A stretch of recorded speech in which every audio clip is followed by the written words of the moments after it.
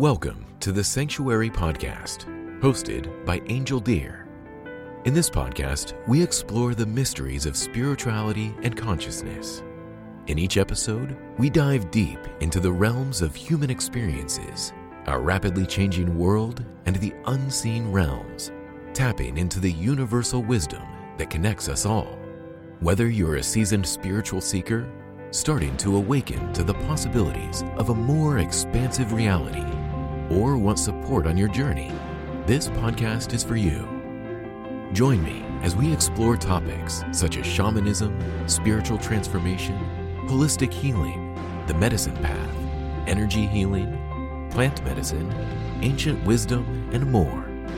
Our guests are respected elders and experts in their fields, and we'll learn from their insights and experiences as we journey together on the path of spiritual growth. If you can, please consider supporting this podcast by joining our Patreon page at patreon.com/thesanctuaryny. Once again, it is patreon.com/thesanctuaryny. Now, let's dive into today's episode.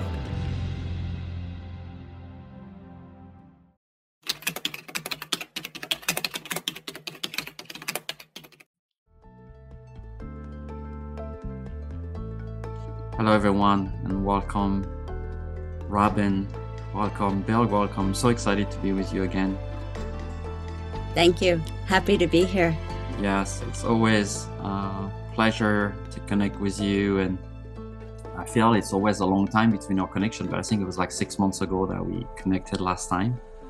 And every time you have kind of a new book coming up, which is interesting. I want to ask you, when do you find the time to write that much? But I'm really excited about the theme of tonight's discussion about, well, you wrote it, so I'm going to read it. Nothing is a distraction from your life. It's all your life. Loving all of it. You know, it's a theme that I feel is so alive for everyone on the path today and every human beings. You know, we live in a world that can often feel quite disconnected from the feelings or the things that are happening. I was listening to a beautiful talk this morning from Joanna Macy, and she said you need to go deep inside you and find the grief of the earth and hear her crying through you. And she, said that unless we really are able to listen that deeply to ourselves, to basically allow every part of ourselves to be heard, to incorporate all of that, we cannot step into right action, into clear action, into wisdom. So I want to ask you, I want to kind of open with this question about this capacity that nothing is a distraction from our life. How do we do that from an emotional perspective first? Because it can be very intense in the world we live in to feel all of it and to not want to kind of sometimes avoid maybe feeling the grief or avoid feeling the anger, or, because it might, just overwhelm our system in a society that doesn't have always community processing, community expression of those feelings, right? So my elders and the people I work with, when someone grieves, everybody grieves with them. It's a collective thing. We don't have to hold anything that we're going through. And so we can learn, I guess, in that way to kind of love all of our life, love all that we are experiencing, because it's a collective expression. It's not something that's broken with us or that's wrong with us.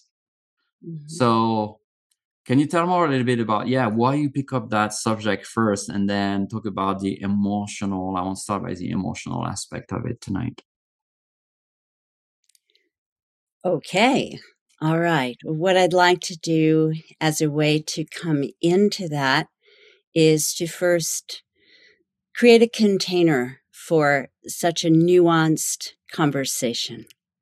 Right. And one of the things that is truer than true today is that in public discourse in general, there is, I'm going to understate this, there's not a lot of space made for nuance. right? There's not a lot of space made for shades of, of every color. So what I'd like to do, because this conversation is inevitably going to touch tender places in everyone listening who is present now and who will listen later through the magic of, the technology, myself included, of course. So I would like to help create a container for this conversation, a sacred space.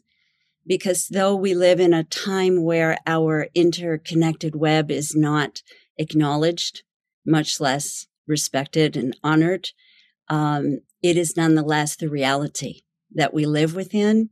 And as each of us connects ourselves to that reality, owns the truth of that reality, that does ripple into the larger culture and help to shift it. So I'd like to start with this. Take an easy, deep breath. If your breath isn't easy, breathe as best you can and be open to the gratitude for the breath of life flowing in and out. Breathing in the breath of life, the winds of change. Life flowing in and exhaling, releasing out. In a sense, we all just died on the exhalation. And now we open to a totally new moment of life itself, breathing in. Exhaling and releasing out, making space. Earth, air, fire, and water. We're your sons and daughters. Earth, air, fire, and water. We're your sons and daughters. Air, fire, water, and earth. Thank you for our birth. Air, fire, water, and earth. Thank you for our birth. Fire, water, earth, and air. Help us to truly care. Fire, water, earth, and air. Help us to truly care. Water, earth, air, and fire. Help us to reach higher. Water, earth, air, and fire. Help us to reach higher. Below, above, and the center. Mother Nature, you're our mentor. Below, above, and the center. Mother Nature, you're our mentor. Below, above, and the center. Mother Nature, you're our mentor. From below and from above, infuse us through and through with love. Help us walk in truth the whole day through, in joyful harmony with you. Blessed be.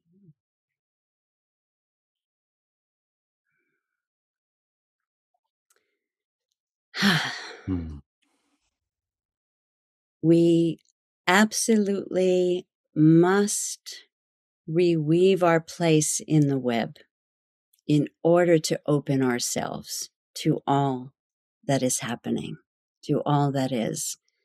We can't continue to feel disconnected from one another and from the earth and from the plants and the animals and the universe, the cosmos, and not suffer enormously. And the thing is that when we're in that place of disconnection, we're in delusion. I'm going to say that again. When we're in that feeling of disconnection, we're in delusion. It isn't possible to be disconnected. Not if you're breathing, not if you're living. right? And so for any of us to find our way home to ourselves, because whatever we butt up against outside is a reflection of something within. Excuse me. We can't do it without having the sense that we're supported, right? That the universe is with us, right? So as many of us say today, right? The world's crazy right now, right? But the universe isn't, right? And if we want to go a little deeper, the reality is not. Reality still makes very much sense. Everything that is alive is in cooperation with everything else. So, where do we begin? Anywhere. The answer is anywhere, with any breath, right? In any moment. One of the things that I've been coming to a lot, Angel, is that the past can only be the past if I let it go. Otherwise, it's the present. The past can only be the past if I can let it go, right? To be in the present moment. And carrying a lot of the past into the present with us can feel very heavy, right? Obviously, I'm not talking about the gifts of the past, right? But the baggage of the past, the difficult experiences. The other thing is, I like, as you know, I like to write. And the answer to how I write so much is that I do it very slowly. It's like, yes, I write a lot, but each book takes me years. So that's how I get them done.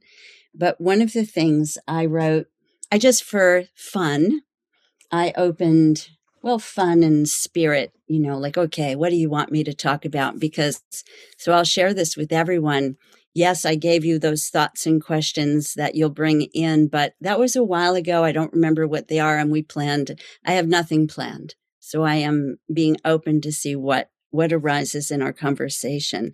But one of the things I did was open not just even a journal, but my last journal, not the current one, but the last one, and just to see what did I open to.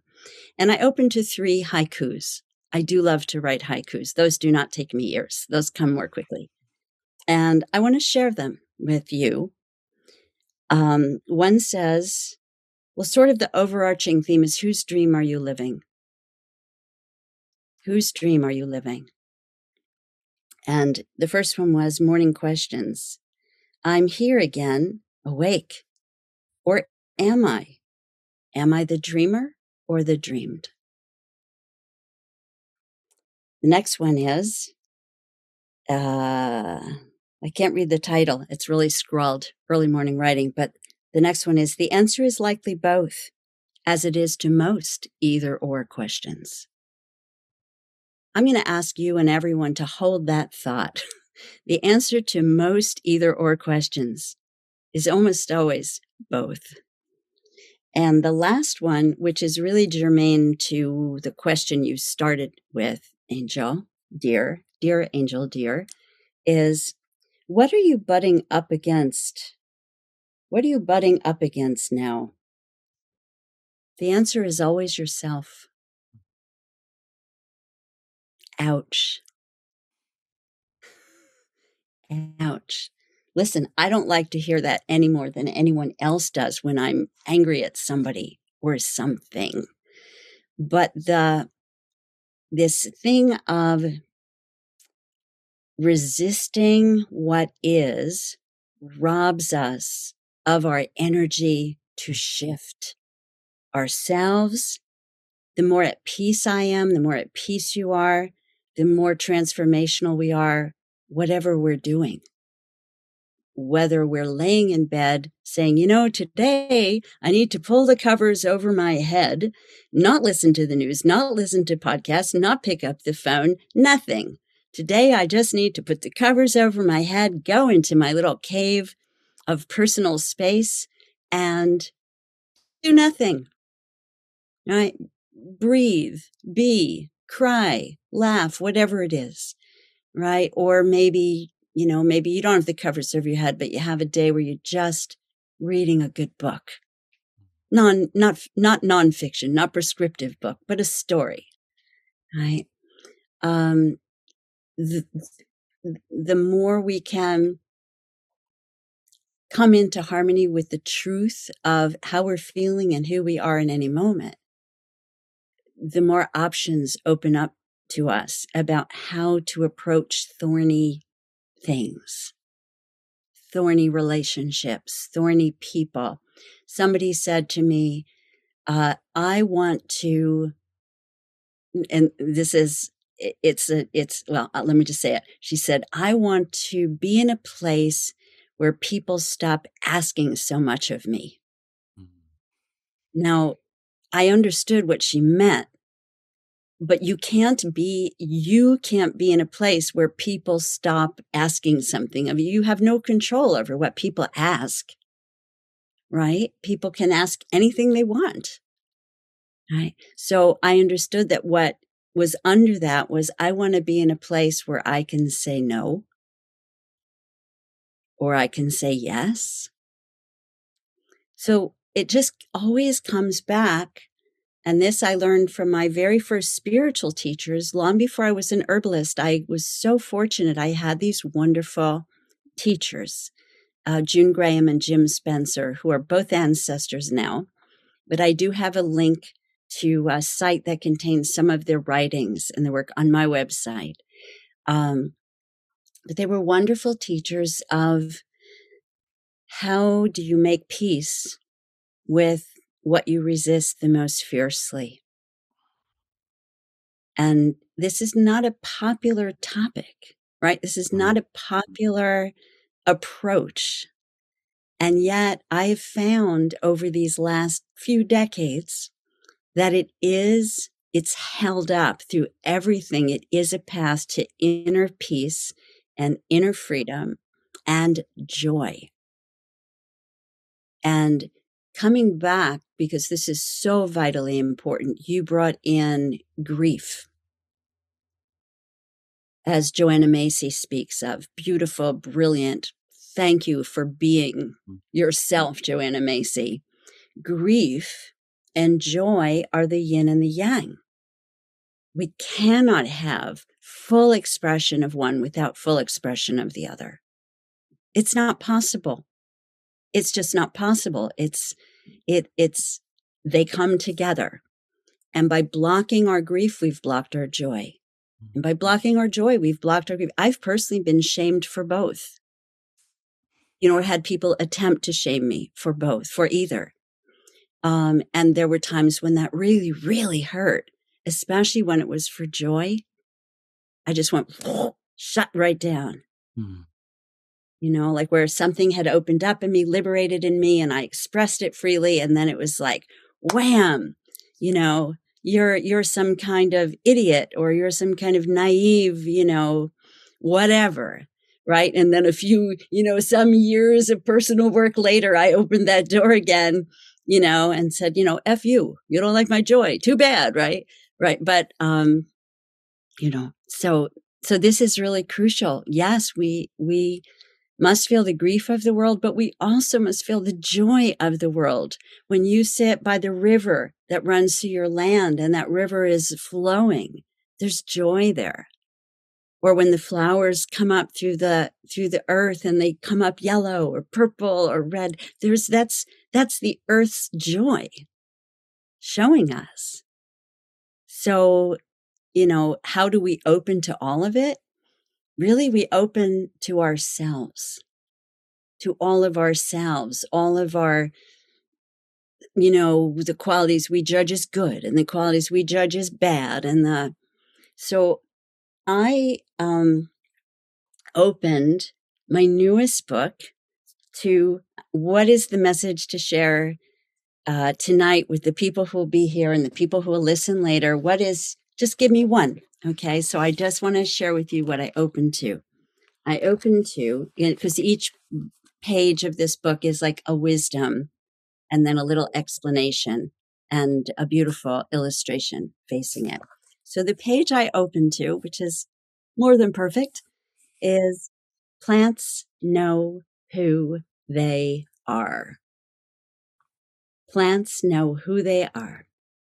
One more time. Plants know who they are. And then the little paragraph under is, I've never met a daisy who wished she smelled like lavender, nor an oak tree who felt inferior for not being as flexible as a willow. When you ingest, imbibe, inhale, or sit in meditation with any plant with respect and gratitude, that plant will help you center in the truth of your own being. Plants will help you know who you are too. And there's lots of herbalists on this call who know this is true. I see you nodding your heads and smiling, right? The plants help you. And Angel, you write about this, how plants transformed your whole life. I thought of you today, by the way, because I found a giant puffball mushroom in the gravel. And I thought, well, most people would definitely not pick this up, but I just trimmed off the outside and cooked up the rest. It was delicious. Nice. So I know you're a mushroom guy. You know a lot more mushrooms than I do. Yeah, I just found an amazing lion's mane today on my land, which I don't really find them on my land very Oh, often. nice. Very nice. Right, Yeah, but the plants and the fungi are different, but I can definitely speak for the plants. They know who they are. And when we take them in, they help us know who we are. And that is everything. you know, it reminds me, years ago, I was sitting along the Delaware River here in meditation. And it was right after we got this big flood from this big storm. Mm. So the river went way, way more up and wide. And there was this tree that fell over. That was probably, a few hundred years old and just had fell into the river. And, probably this tree by now is dead. Wasn't it just spruce? Yeah, it was, I think, a spruce or even a willow, because we have a lot of willow. It was planted near the park here. And they get quite bendy at some point. Yes. But I think he had his roots in the water for a bit too long, and there was the wind, and he was broken, and he was down the river.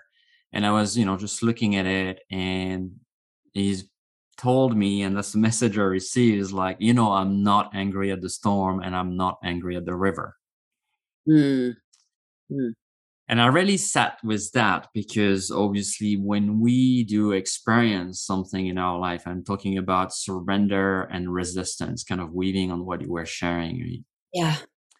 Obviously we are going to blame whoever created that pain. We are probably going to stay stuck in that story for quite a long time if we stay there. And it's very hard because we are gifted this gift from the creator of choice, right? We can choose to hurt or we can choose not to hurt. The tree is just being the tree, is in his essence, and yes, he knows who it is, but we have kind of this choice. So we feel always wronged in that. Why I'm sharing that is because I feel like the idea of surrender and this resistance can be easy for some aspect of life, but can be very difficult where we are confronted with extreme pain, difficulties, hopelessness, things that are really difficult to comprehend. I'm thinking of the refugees right now in Syria, in a camp. I've been there for 15 years and just living in that camp. How do you surrender with your children and your family to that experience of devastation and your family being in that? And then, I'm thinking of Viktor Frankl. I'm sure many people read Man's Search for Meaning, that he wrote in 1946 when he came out of the concentration camp. And Victor described his experience of finding joy and finding surrender in that crazy, devastating, atrocious experience of the concentration camp. And I was like, wow, how do you, it's like, for me, is my reference, right? It's like, okay, he was able to find meaning. He was able to find beauty, and he talks about it in such incredible way. And he describes his psychotherapeutic methods and how, to identify purpose when it's purposeless, to find meaning when it seems meaningless, to find hope when there's no hope. Mhm. So I hear you when you say, well, resistance is kind of steals our energy, right? Because it's kind of deplete us and we consume a lot of thoughts in that.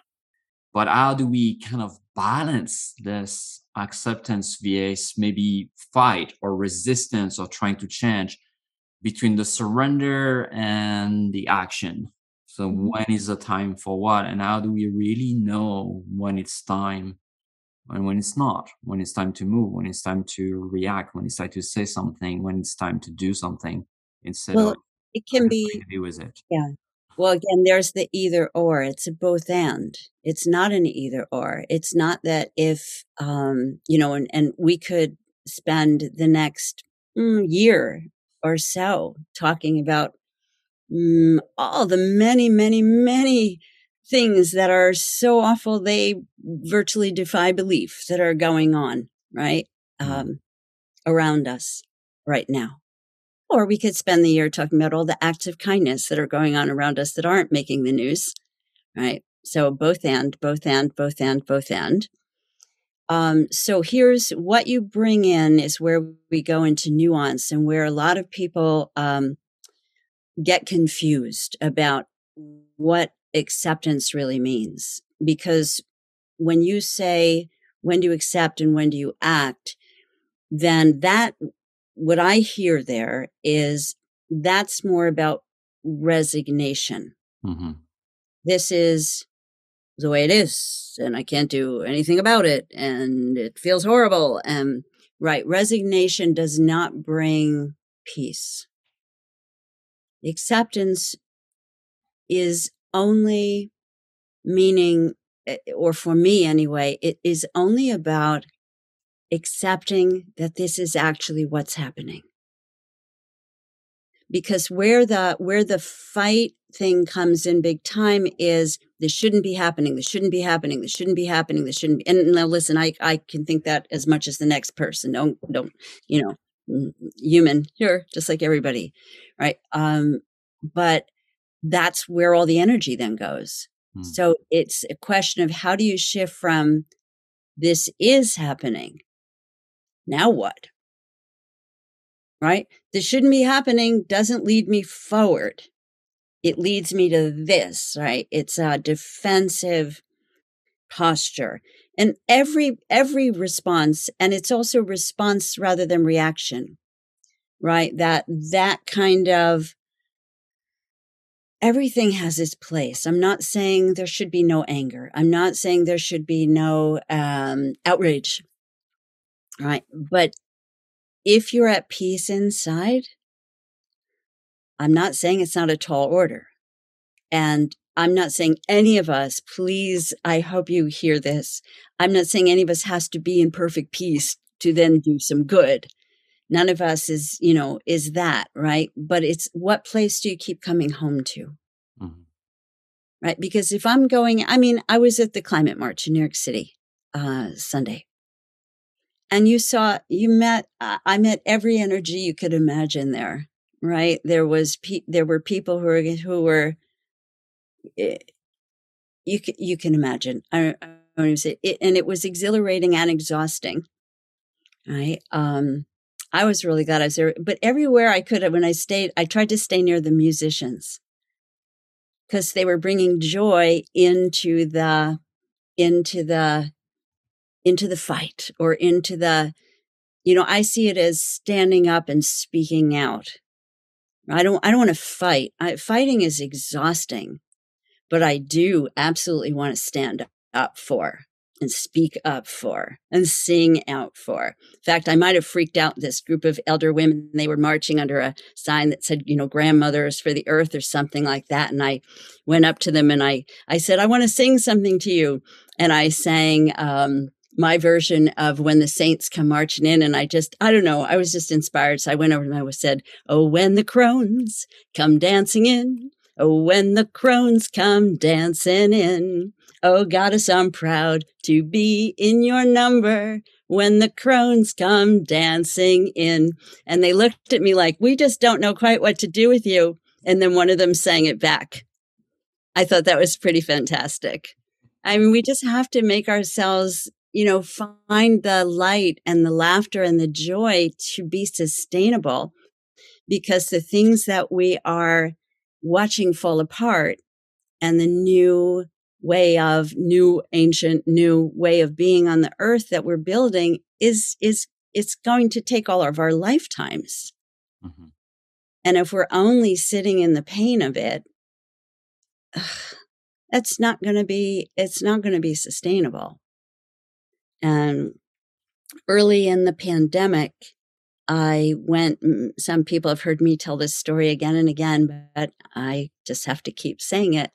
I have an oak I go to for counsel. She's a very old tree, he, she, they.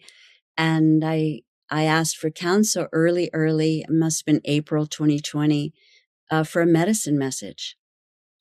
And the oak said, joy is medicine.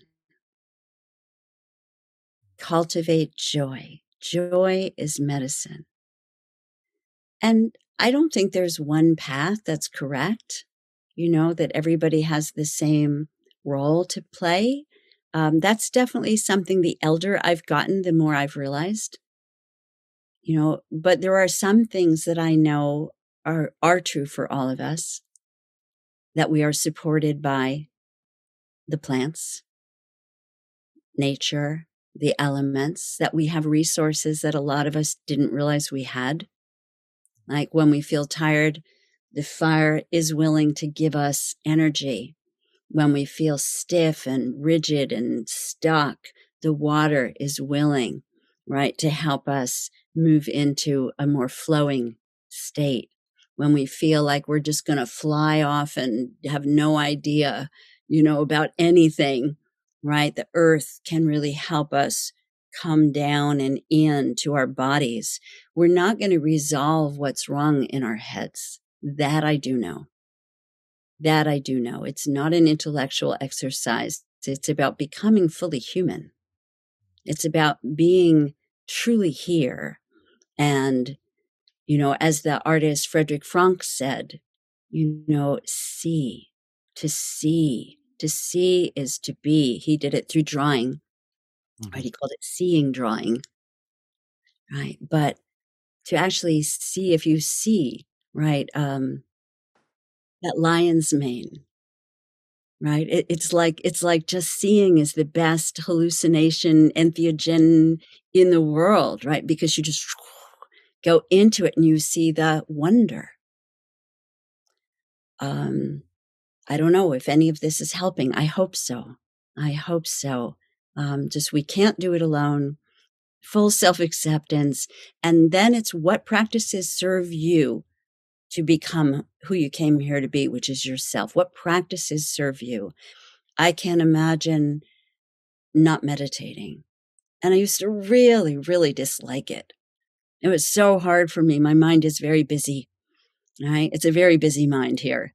But now it's like, if I don't spend 20 minutes in the morning meditating, that day is not going to be as rich for me. Mm. If I don't in the morning connect to the earth, air, fire, and water, that day is missing something. So I guess that can be a very specific tip I want to give, is connect yourself to reality. The deeper reality that's under all the dramas of what is going on. Right? Because then you find what's yours to do. And I do think, Angel, we do all need to find what's ours to do. We can't just sit back, because then we absolutely cannot have our grief and joy, right? If we're trying to just go numb. And even that has its time and place. Mm-hmm. Go numb now and then. Go watch some TV. Go watch some Netflix. We need a break. It's too intense. So, it's what brings you here. When you are here and you are yourself, it's like the exhale The what to do is like the exhale that follows the inhale. It comes naturally. When you are being you, you know what's yours to do. And I'll tell you what, it's never enough. So if you're going to be in pain about the fact that what you can do alone is never enough, just stop, because that's why you have everybody else. Right? What I can do is not enough. What you could do is not enough. But what we can all do together is enough. And that's why we all need to step up. We all need to step up to whatever is our path. And the way to find that path is to come home to yourself. And the way to come home to yourself is find what supports you to do that. And then practice, practice, practice, practice, and know what to come home to. Yeah, and obviously, you mentioned that with your oak tree council. It's funny because I also go to my oak tree for council here. And there's a couple now next to each other. And I never had any, in fact, ideas of writing or classes or things I really want to do that felt really fully potent and aligned without receiving it from those allies, from those relationships that I've cultivated over the years, which was also, difficult for me because my mind is very busy. I was trained as a scientist, and I have a tendency to just get up there and let the wheels spin. But what I want to ask you is talking of plants, right? Each plant is very different in the way I feel, in the way they surrender, accept, and the way they are into action. I felt there's a lot of personalities out there, and we got some plants that are kind of a bit more aggressive, right? They have a tendency to take the space and kick everybody else out and kind of, make the space. There are plants that are much more cooperative and kind of let everybody be nearby and kind of need that diversity. I mean, they all need it ultimately, but do you feel that as human being, we're all quite different? Do you feel also there is some of us that might be more the one that are, they wear the climate march and maybe are like, we need to take that down. And there is more the one that we need to dance and we need to sing because that's our medicine and that's how I'm feeling. And that we experience that as a diverse species too. And we're not all, obviously we're all quite different, right? But that somehow it's what makes our species quite unique also, that we have this diversity that we have often pushed away, right? Because we kind of framed into one way or another way. But I mean, when you're at peace in yourself, you can also choose to raise your voice and give someone hell. Mm-hmm. Right? But if you're doing it from a place of peace, it's going to be different than if you're doing it from a place where you're, out of touch with yourself, right? So it's not that everything is la-di-da-di-da-di-da. If you're at peace, not at all. Not at all. But, of course, we're different, and yet we all, underneath it all, we all have these tender hearts. We all want to love and be loved. I understand that there are people who are very separated from that part of themselves. I'm saying, under, there is a place in each one. In my experience, anyway. And again, you can't control what anyone else is doing, but you can definitely look in the mirror of anyone and say, I want to be more like that. Or I love that this person is doing this, but I would do it. I would do it with this spirit, not that spirit. You know what I mean? So we look in the mirror of each other, and, I fully believe, we can look to each other to see what we want and what we don't want, even in someone we love. Right? But the more you bring it home to yourself, the more inner peace you find. And my absolute knowing is that the more in peace we are, the more peace we spread. And I know I hear that was something that when I've heard Caroline Casey, visionary astrologer, talk about this time and again about the witch Dion Fortune. When the British government in World War II called upon some of the witches to help create a spell of protection to keep bombs from falling on this part or that part of the country in England. And one of the things, I'm misquoting this badly, so I'm not even trying to quote it, but the gist of it was, we have to create from a place of peace.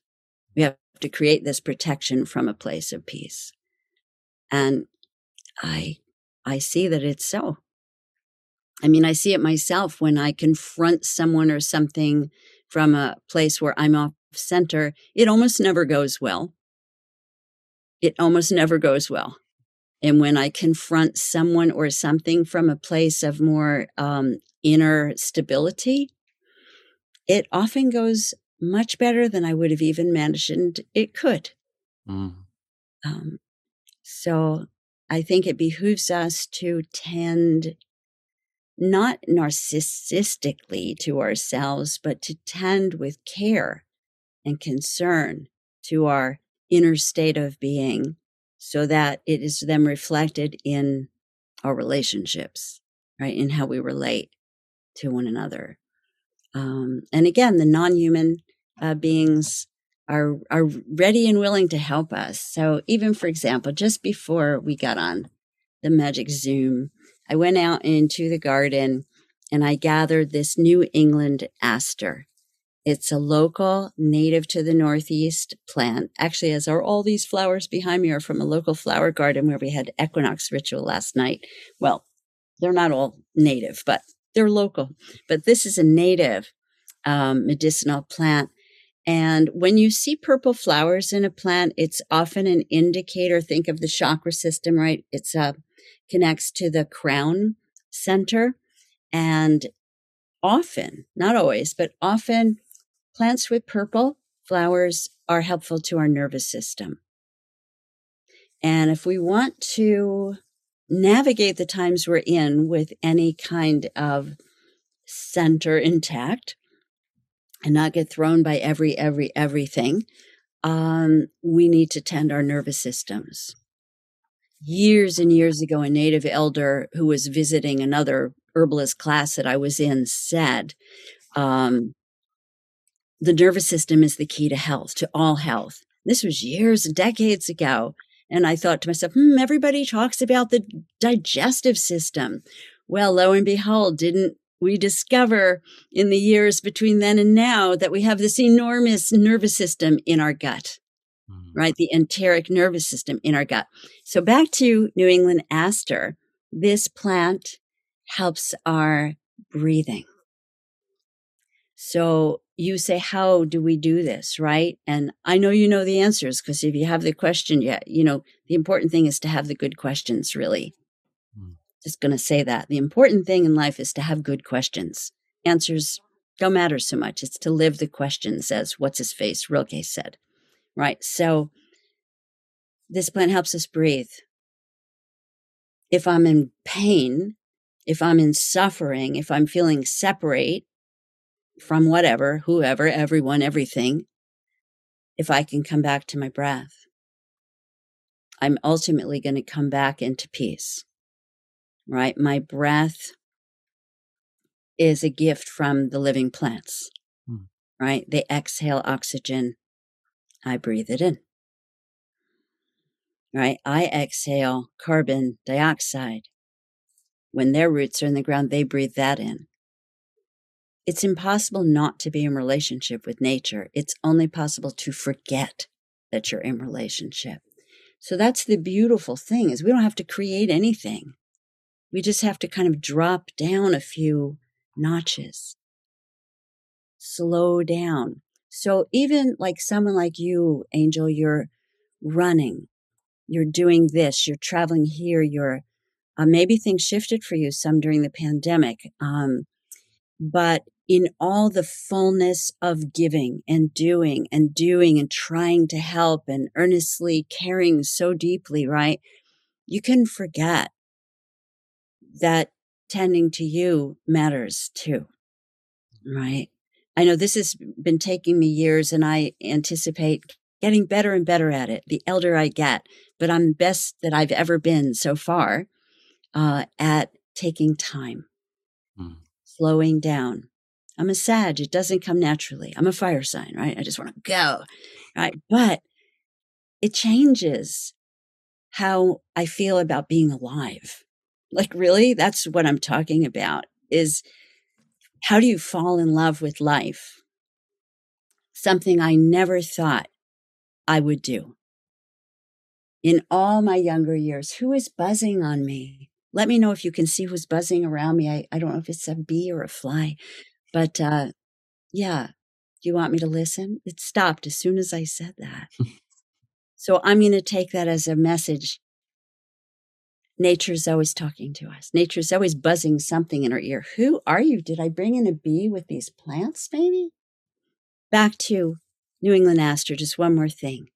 This plant helps with the kind of anxiety that can move down into depression if not comforted, if not tended kindly, if not listened to, right? So everything from the body is a message of where to bring more love. And love can be fierce. Love is not just, there. Love can be fierce. I'll just say that. Okay, so anyway, I dry this and make it into tea, and it's very helpful for helping improve the respiratory system and relieving anxiety. Right.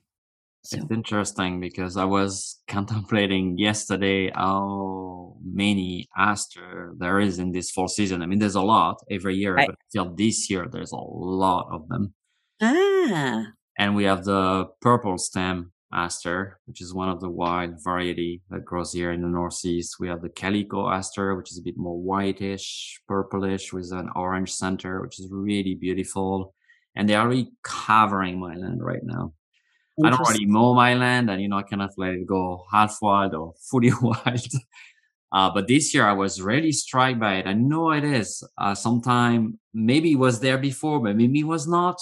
I felt like this year is like a fall full of aster, and I was going to ask you about the aster family in general as plants, and what are they trying to help with? Well, because I always felt they always come ahead or when I need them, right? And that's very clear this year about the purple aster.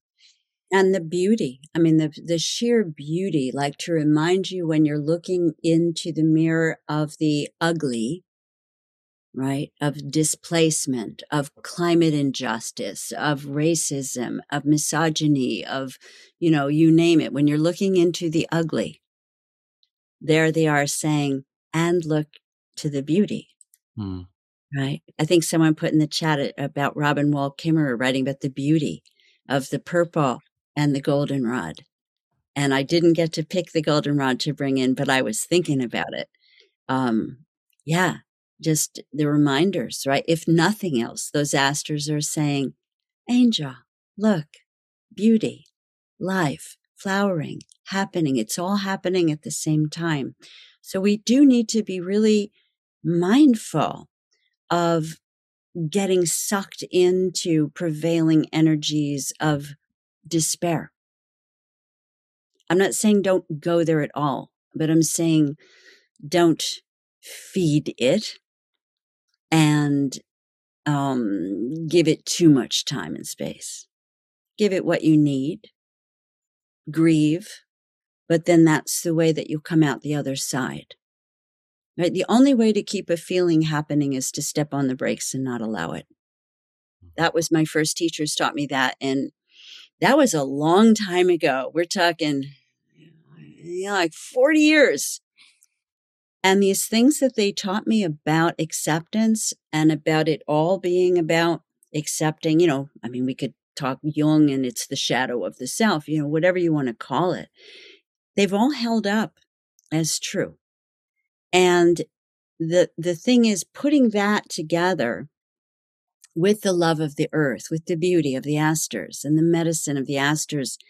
This is what I've seen has helped more and more people come to really love being alive. Many of us who are spiritual have had a hard time with that.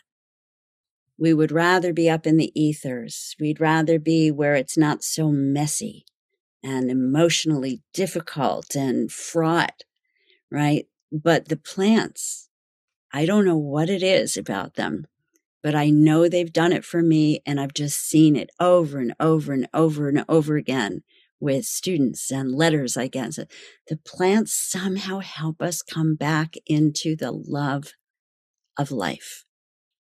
And that is everything, right? Because then we're standing up for what we care for and about, not just fighting back against what we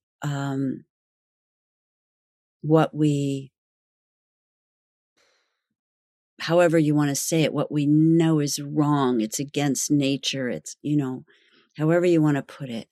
You need to know what you're for. And then that becomes pretty infectious, pretty contagious in a good way.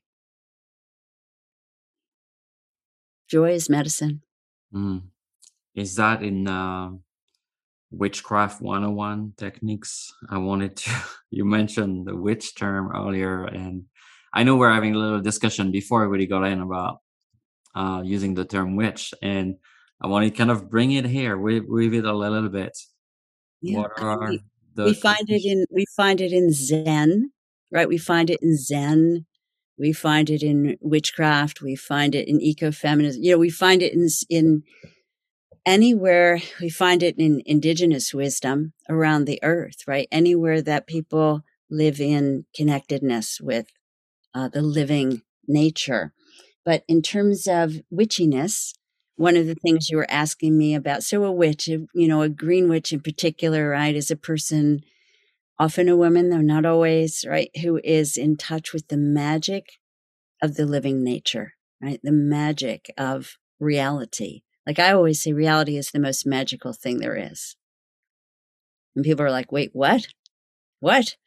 Well, watch a being being born, any species. It's pure magic, essence taking form and coming into being, right? Or be with somebody as they're leaving their body, especially if it's someone you love, right? Hold their hand and feel that transformation of material existence going back into the ocean of all that is. It's magic, right? It's not rabbit out of the hat magic. It's spirituality magic. To me, they're equivalent words. But yeah, so in a witch is, or at least this witch is, it's really about, being in love with the green world. And years and years and years ago, I made the conscious decision to own the term. And part of it was because the word has been used historically to silence healers, midwives, medicine people. I owned it as a reclaiming, and put green in front of it because it was the best descriptor. Right. And, that way I figure somebody was like, you're a witch. I'm like, yeah, I know. It says so on my website and on my books. And yeah, yes, you noticed. Okay, good. Thank you. Right. It's making it no longer a weapon. Right. It's not a weapon. Any Right. resistance to that from family, friends, people at the time, or I've even, had, of course, the last 20, 30 years you used it, right? Of course there was resistance. Of course there was. People were like, you could be so much more successful if you just said herbalist and you didn't say witch. And we all know that that's what makes us happy, is to be, famous and successful and wealthy and yada, bada, bada, right? But I am really interested in, above all else and threaded through all else, I'm really interested in authenticity. That is what turns me on. Integrity, and this is something I've worked towards and will always till my last breath, having the inside and the outside match. Having the inside and the outside match, a coherence of the person. That to me is exciting. That to me is juicy. That makes it fun. And yeah, so it was just a good word, and I liked it. It was pretty good. I don't care really, honestly, about labels. I really don't. Um, but we use them. Hmm. We use them, and it's a good descriptor. And then to be, just to add a little to the conversation, I was an herbalist for years, maybe 10 years before I learned that my great grandmother, Esther, had been a rather renowned herbalist in Brooklyn, New York, a Russian Jewish woman. Everybody came over in varying degrees of enormous distress and pain and so on and so forth. And what's the word? Threats against their lives. And my great uncle said, we reconnected after we had never known each other. We reconnected. He was not well. I began to bring herbs to him and stuff. And he said, my mother did this. And that's how I found out. And I said, oh, you mean she helped the family? He said, oh, no, people would line up, down the block. I said, really? He said, yeah, they called her a Tishamacha in Yiddish. And I said, what's that? Having zero Yiddish. And he said, it means a mischief maker. And I said to myself, okay, clearly that is a euphemism for a witch. Mm. A mischief maker, right? We do like to have fun. And then I learned that I actually have a witch and herbalist lineage. I had no idea. I always thought all my most treasured lineages were spiritual, past life memory, ancestral things. But then to learn that there was actually a bloodline as well was kind of very thrilling and wonderful. And I have one tiny picture of her that I keep in with my dried herbs. And I like to think she's, kind of pleased with me for following this path. And as I said, I was really a deeply involved spiritual student for many years before I became an herbalist. And for me, again, it brought everything together. Mm. So it's like bringing together, like in the beginning when I called above and below. Above is like one way to say it, to tell the story of it is it's transcendent spirit, right? And below is the immanent spirit, Immanent, the spirit that's in the stones, that's in the soil, right? And so it's a way for me, it's this path, which is not for everyone, right? For me, this path is a way to bring together, right, the transcendent spirit and the immanent spirit into physical expression. And that brings satisfaction, right? And honestly, I just didn't know that I could ever have that. I really didn't. I thought I'd be one of those people who'd be like, 82 and going, maybe I'll find my path. So this was a very pleasant surprise. Was there, I want to talk a little bit about your book that's coming out, but Thank was you. there plants allies on those steps? I don't think we ever talk of that. Like, what was the first, or was there like 2 or 3 plants that were really key in that process of self-discovery and remembering? And Mm-hmm. yeah, this is it. I'm going to Yeah. give you a loud message so you can hear it. Yeah, but even so, it still took years to fully unfold and trust it. And I remember my mother saying, oh, well, do you think you'll still be as into this, like, in 5 years? I'm like, I don't know. Let's see in 5 years. Right? Let's see what happens. And that's, that attitude of being open to wonder and curiosity can be very helpful to any of us, right? We often think we have to know like right away, but let's like experiment and explore and find out, right? Right? What makes your heart sing? That's a great question. What makes your heart sing? What helps you be more filled with light? What gives you a sense of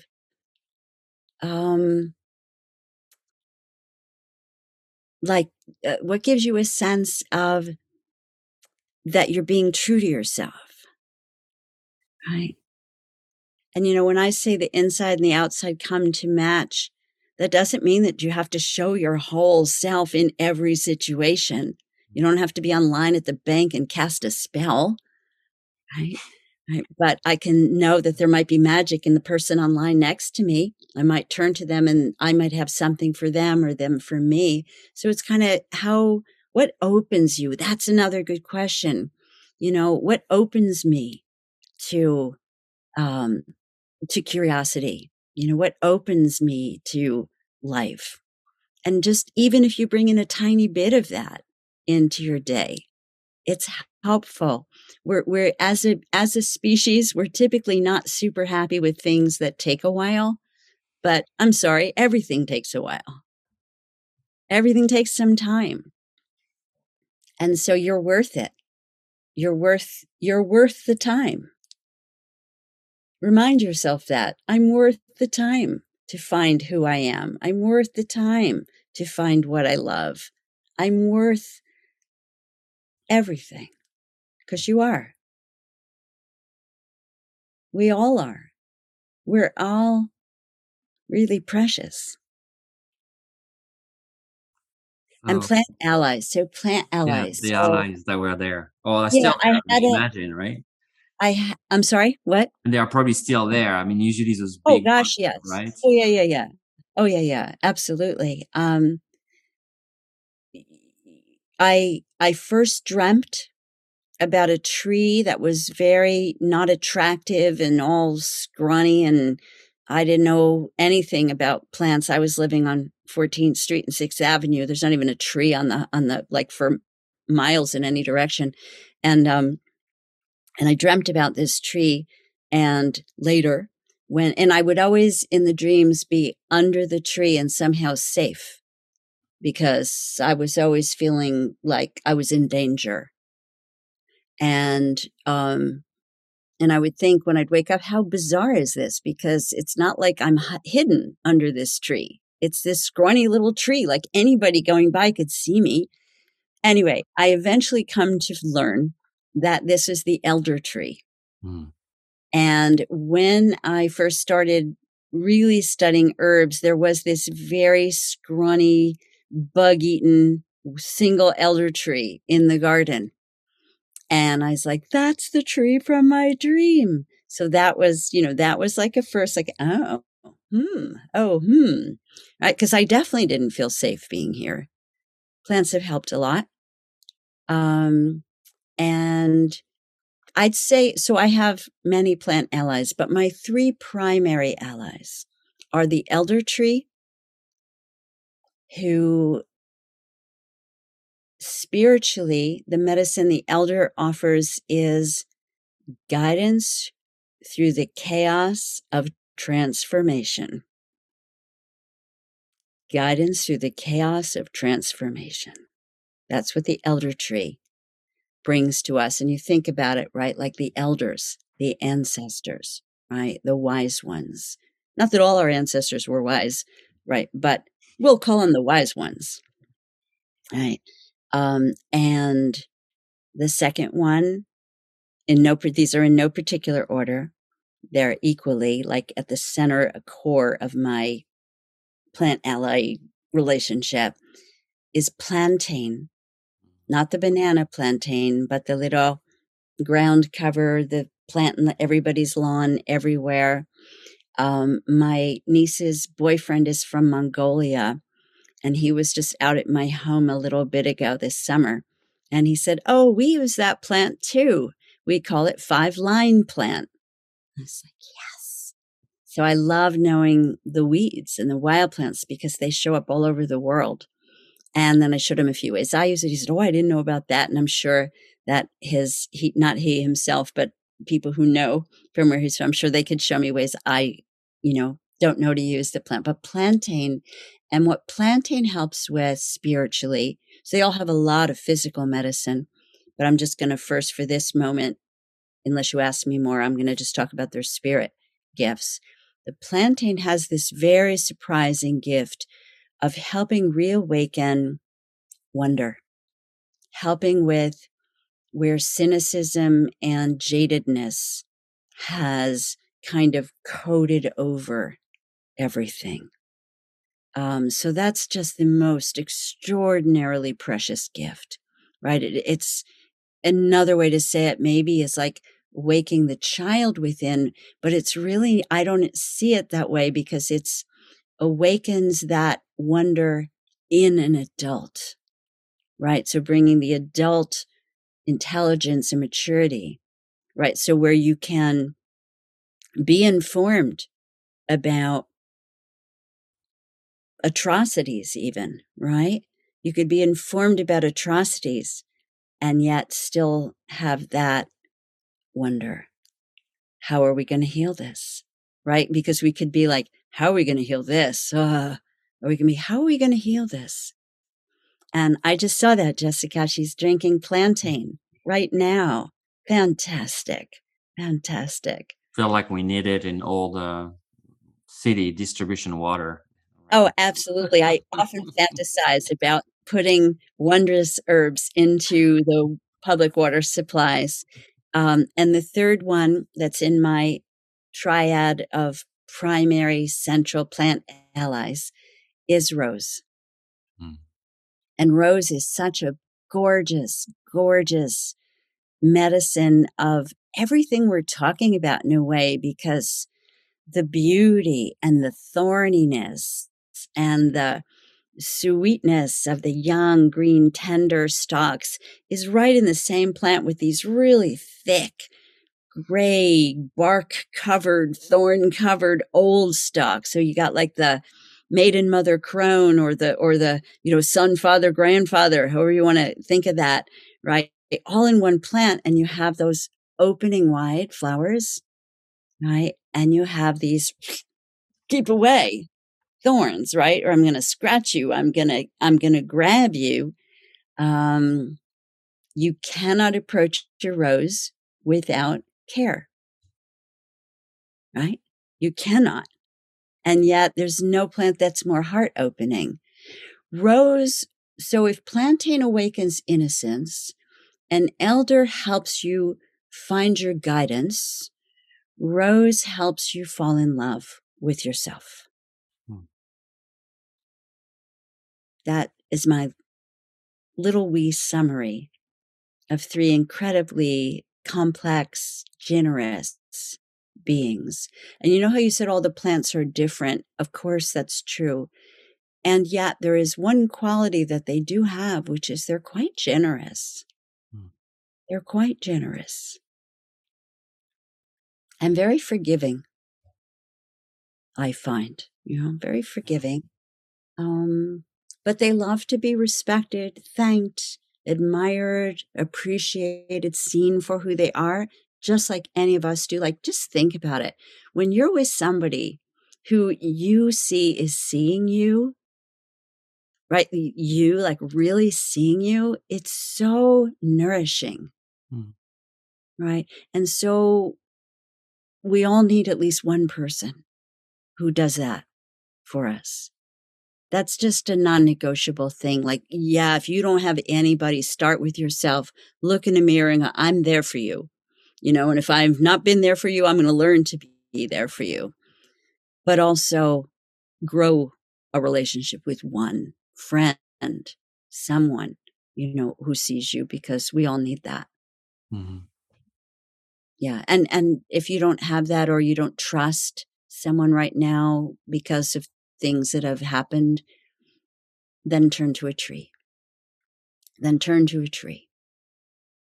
Obviously, animals can be really helpful here as well, right?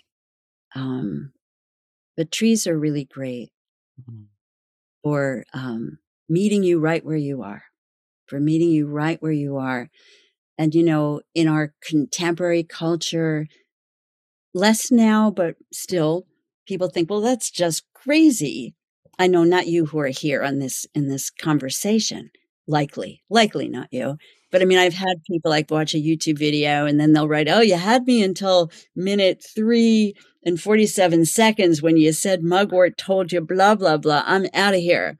Like, or what do you mean you ask a plant for permission before you gather? That's ridiculous. And they mean it. Right. And for me, it's so obvious. It'd be like coming to your house for dinner and not bringing something, right? Or barging in your front door instead of knocking, right? If I barely knew you, right? You just don't. So we can't look to have our, everybody isn't going to love and accept your, expression of your own knowings, right? Or your own growings. And that wasn't where I was originally going with that, but it went there. So I'll follow.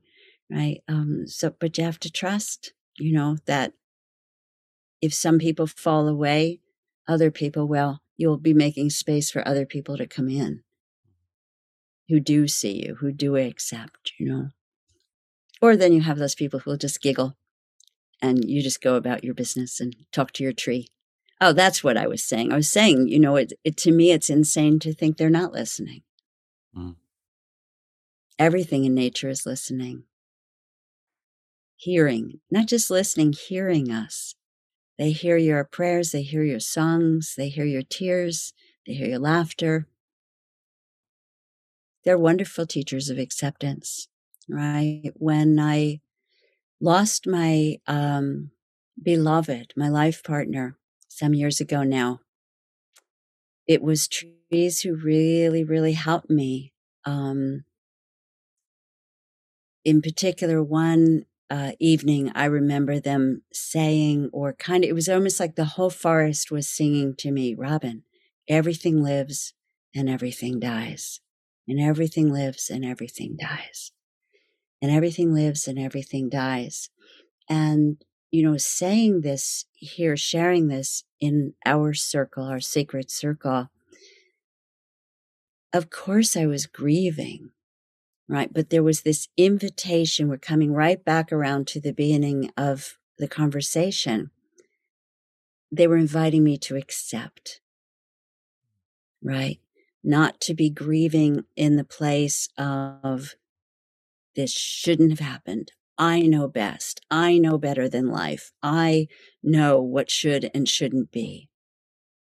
It was everything lives and everything dies. And this is what's happening.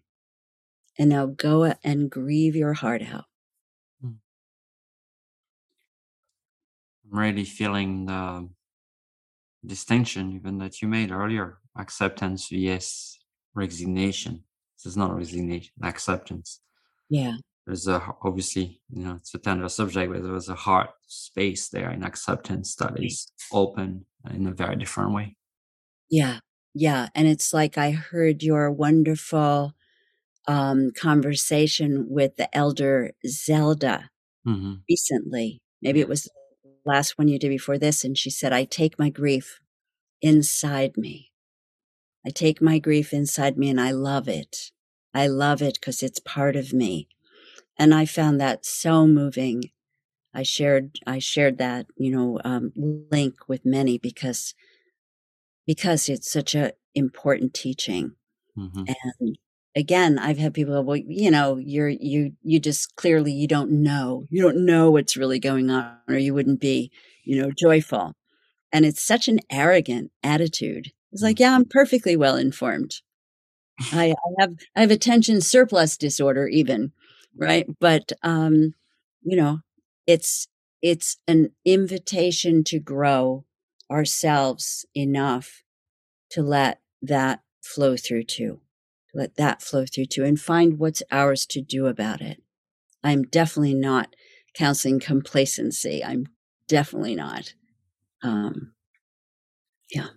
Very different kind of presence. I can feel Yeah. it. And if I do want to invite, if people have questions or comments to, I don't know how close we are to the end, but put them in. Feel free if you would like, because, it can be a conversation with you as well.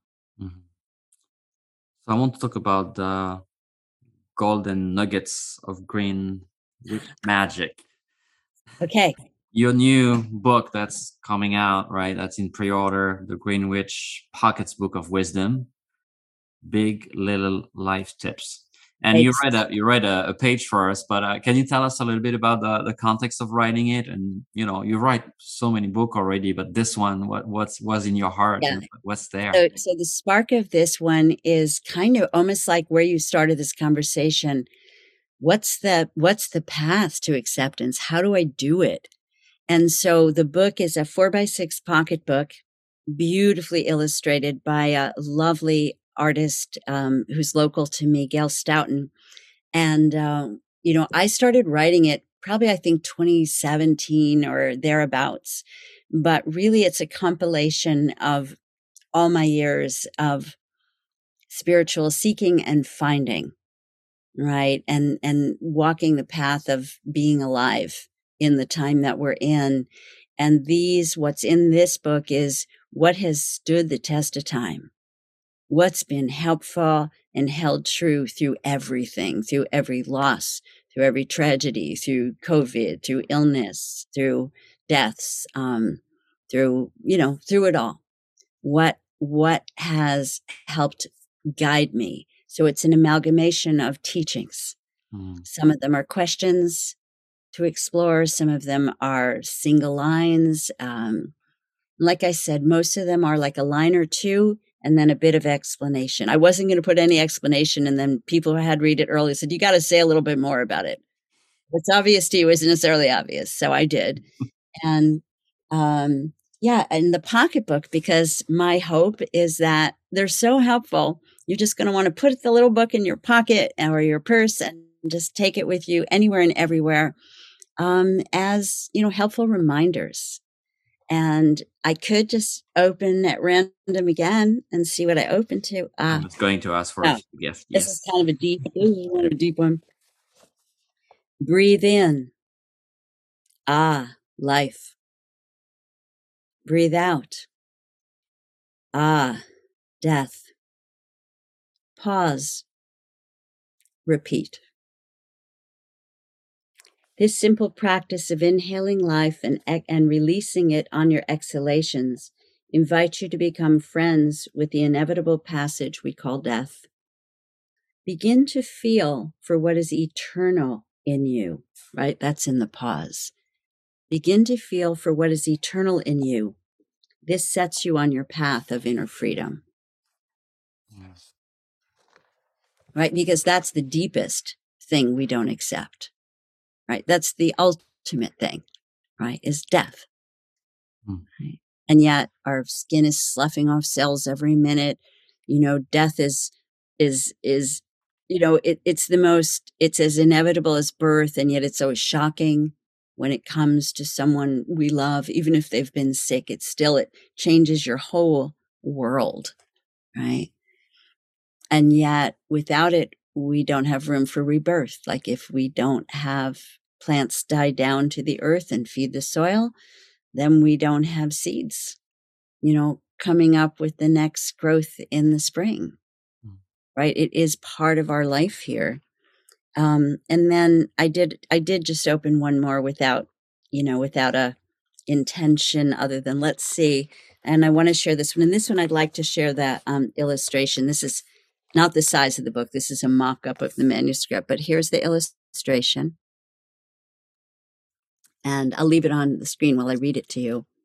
Trees remind us that we grow down as well as up, invisibly as well as visibly. Growth is not always obvious. We grow inside ourselves, not just externally. Tree roots spread under the ground, mirrored by branches that grow up and out to the sky. With time and practice, our inside and outside will come to reflect each other beautifully.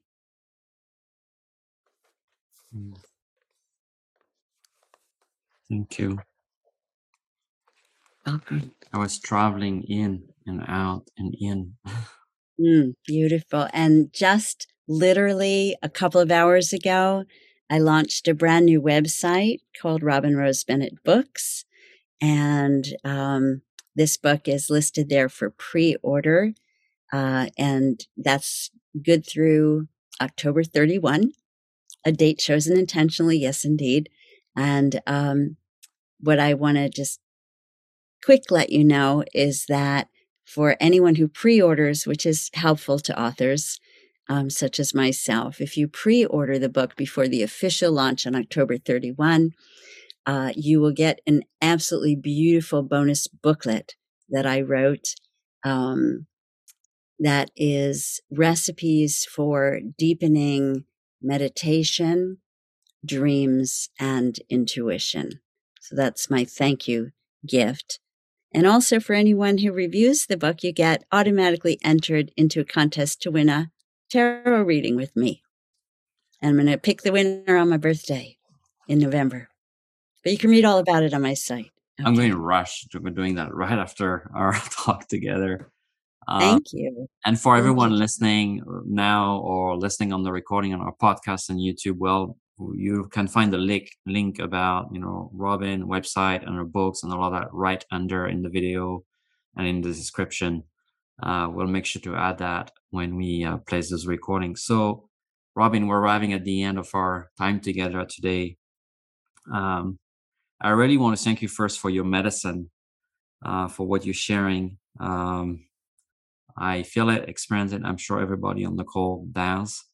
I don't know where you were in your head, in your mind, but I was definitely having a difficult day today, and just being with you today, and it just like brought me into the center, brought me back home. So I thank you for that. I always feel like there is the words, but there is way more than the words that move when we connect with each other, and I can feel that deeply, and I really thank you for that. And so, I want to leave you the last word for however you wish to close this interview. And I want to thank everyone that's here live, and everybody will be listening to the recording, but I always leave the last words to my guest. So thank you so much, Robin. And yes, here you go. You can go for as long as you wish until we stop the recording. All right. Well, and thank you, Angel. I really appreciate that opportunity to be here and speak with you and everybody present and coming whenever.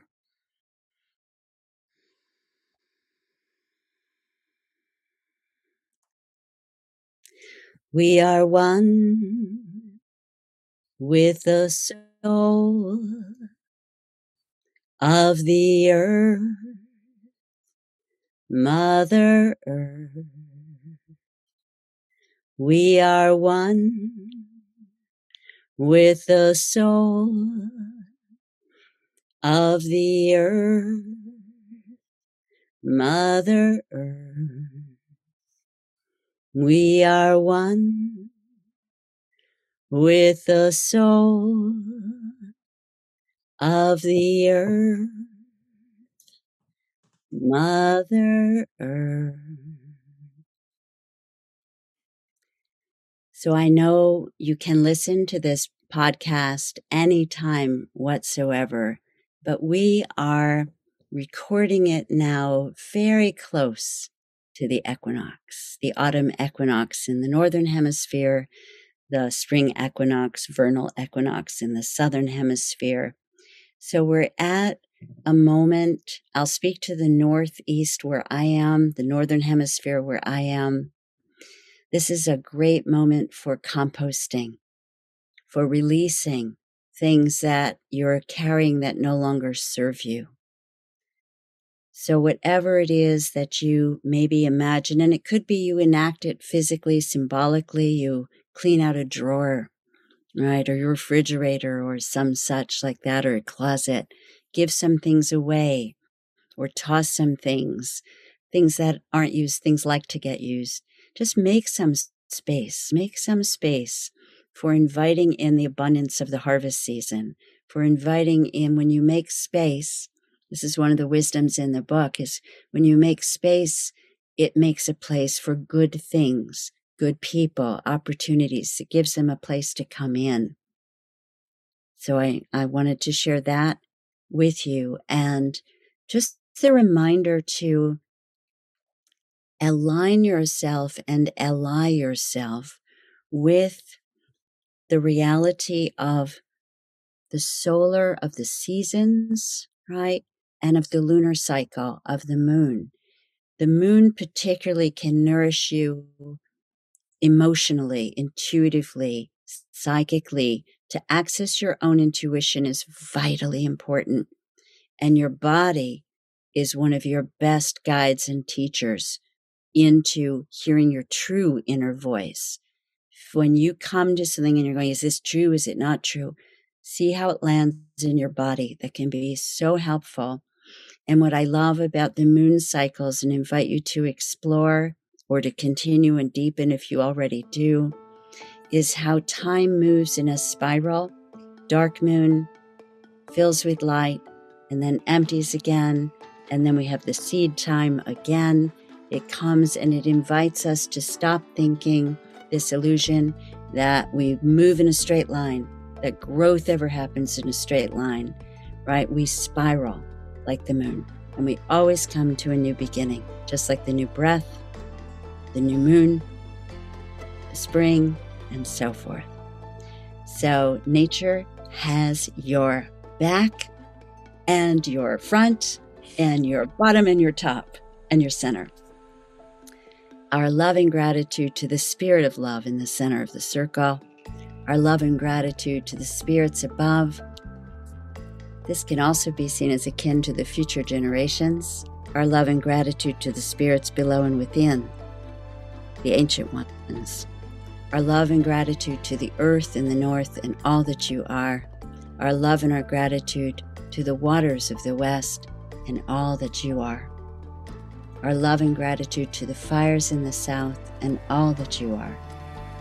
And our love and gratitude to the air in the east and all that you are. And each of these things and all that they are is all that you are and I am. The air, the fire, the water, the earth, held from below, watched over from above, and centered in the great mystery that we call many, many, many different names. For tonight, let's call it love.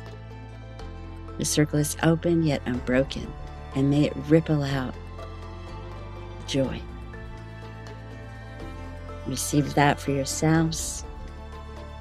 Blessed be. And thank you.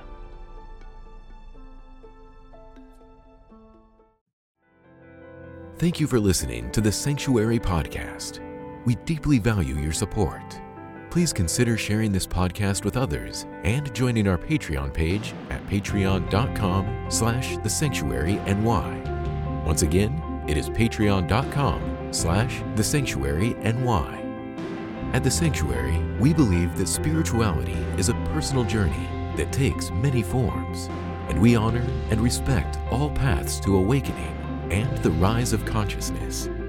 Our mission is to provide a platform for open and honest conversations about spirituality and to inspire and empower our listeners to live their most authentic lives in good relation to each other's, the living and invisible worlds. I look forward to connecting with you again here or at our events, retreats, and online gatherings. You can find all our offerings at thesanctuaryheal.com. Once again, it is thesanctuaryheal.com.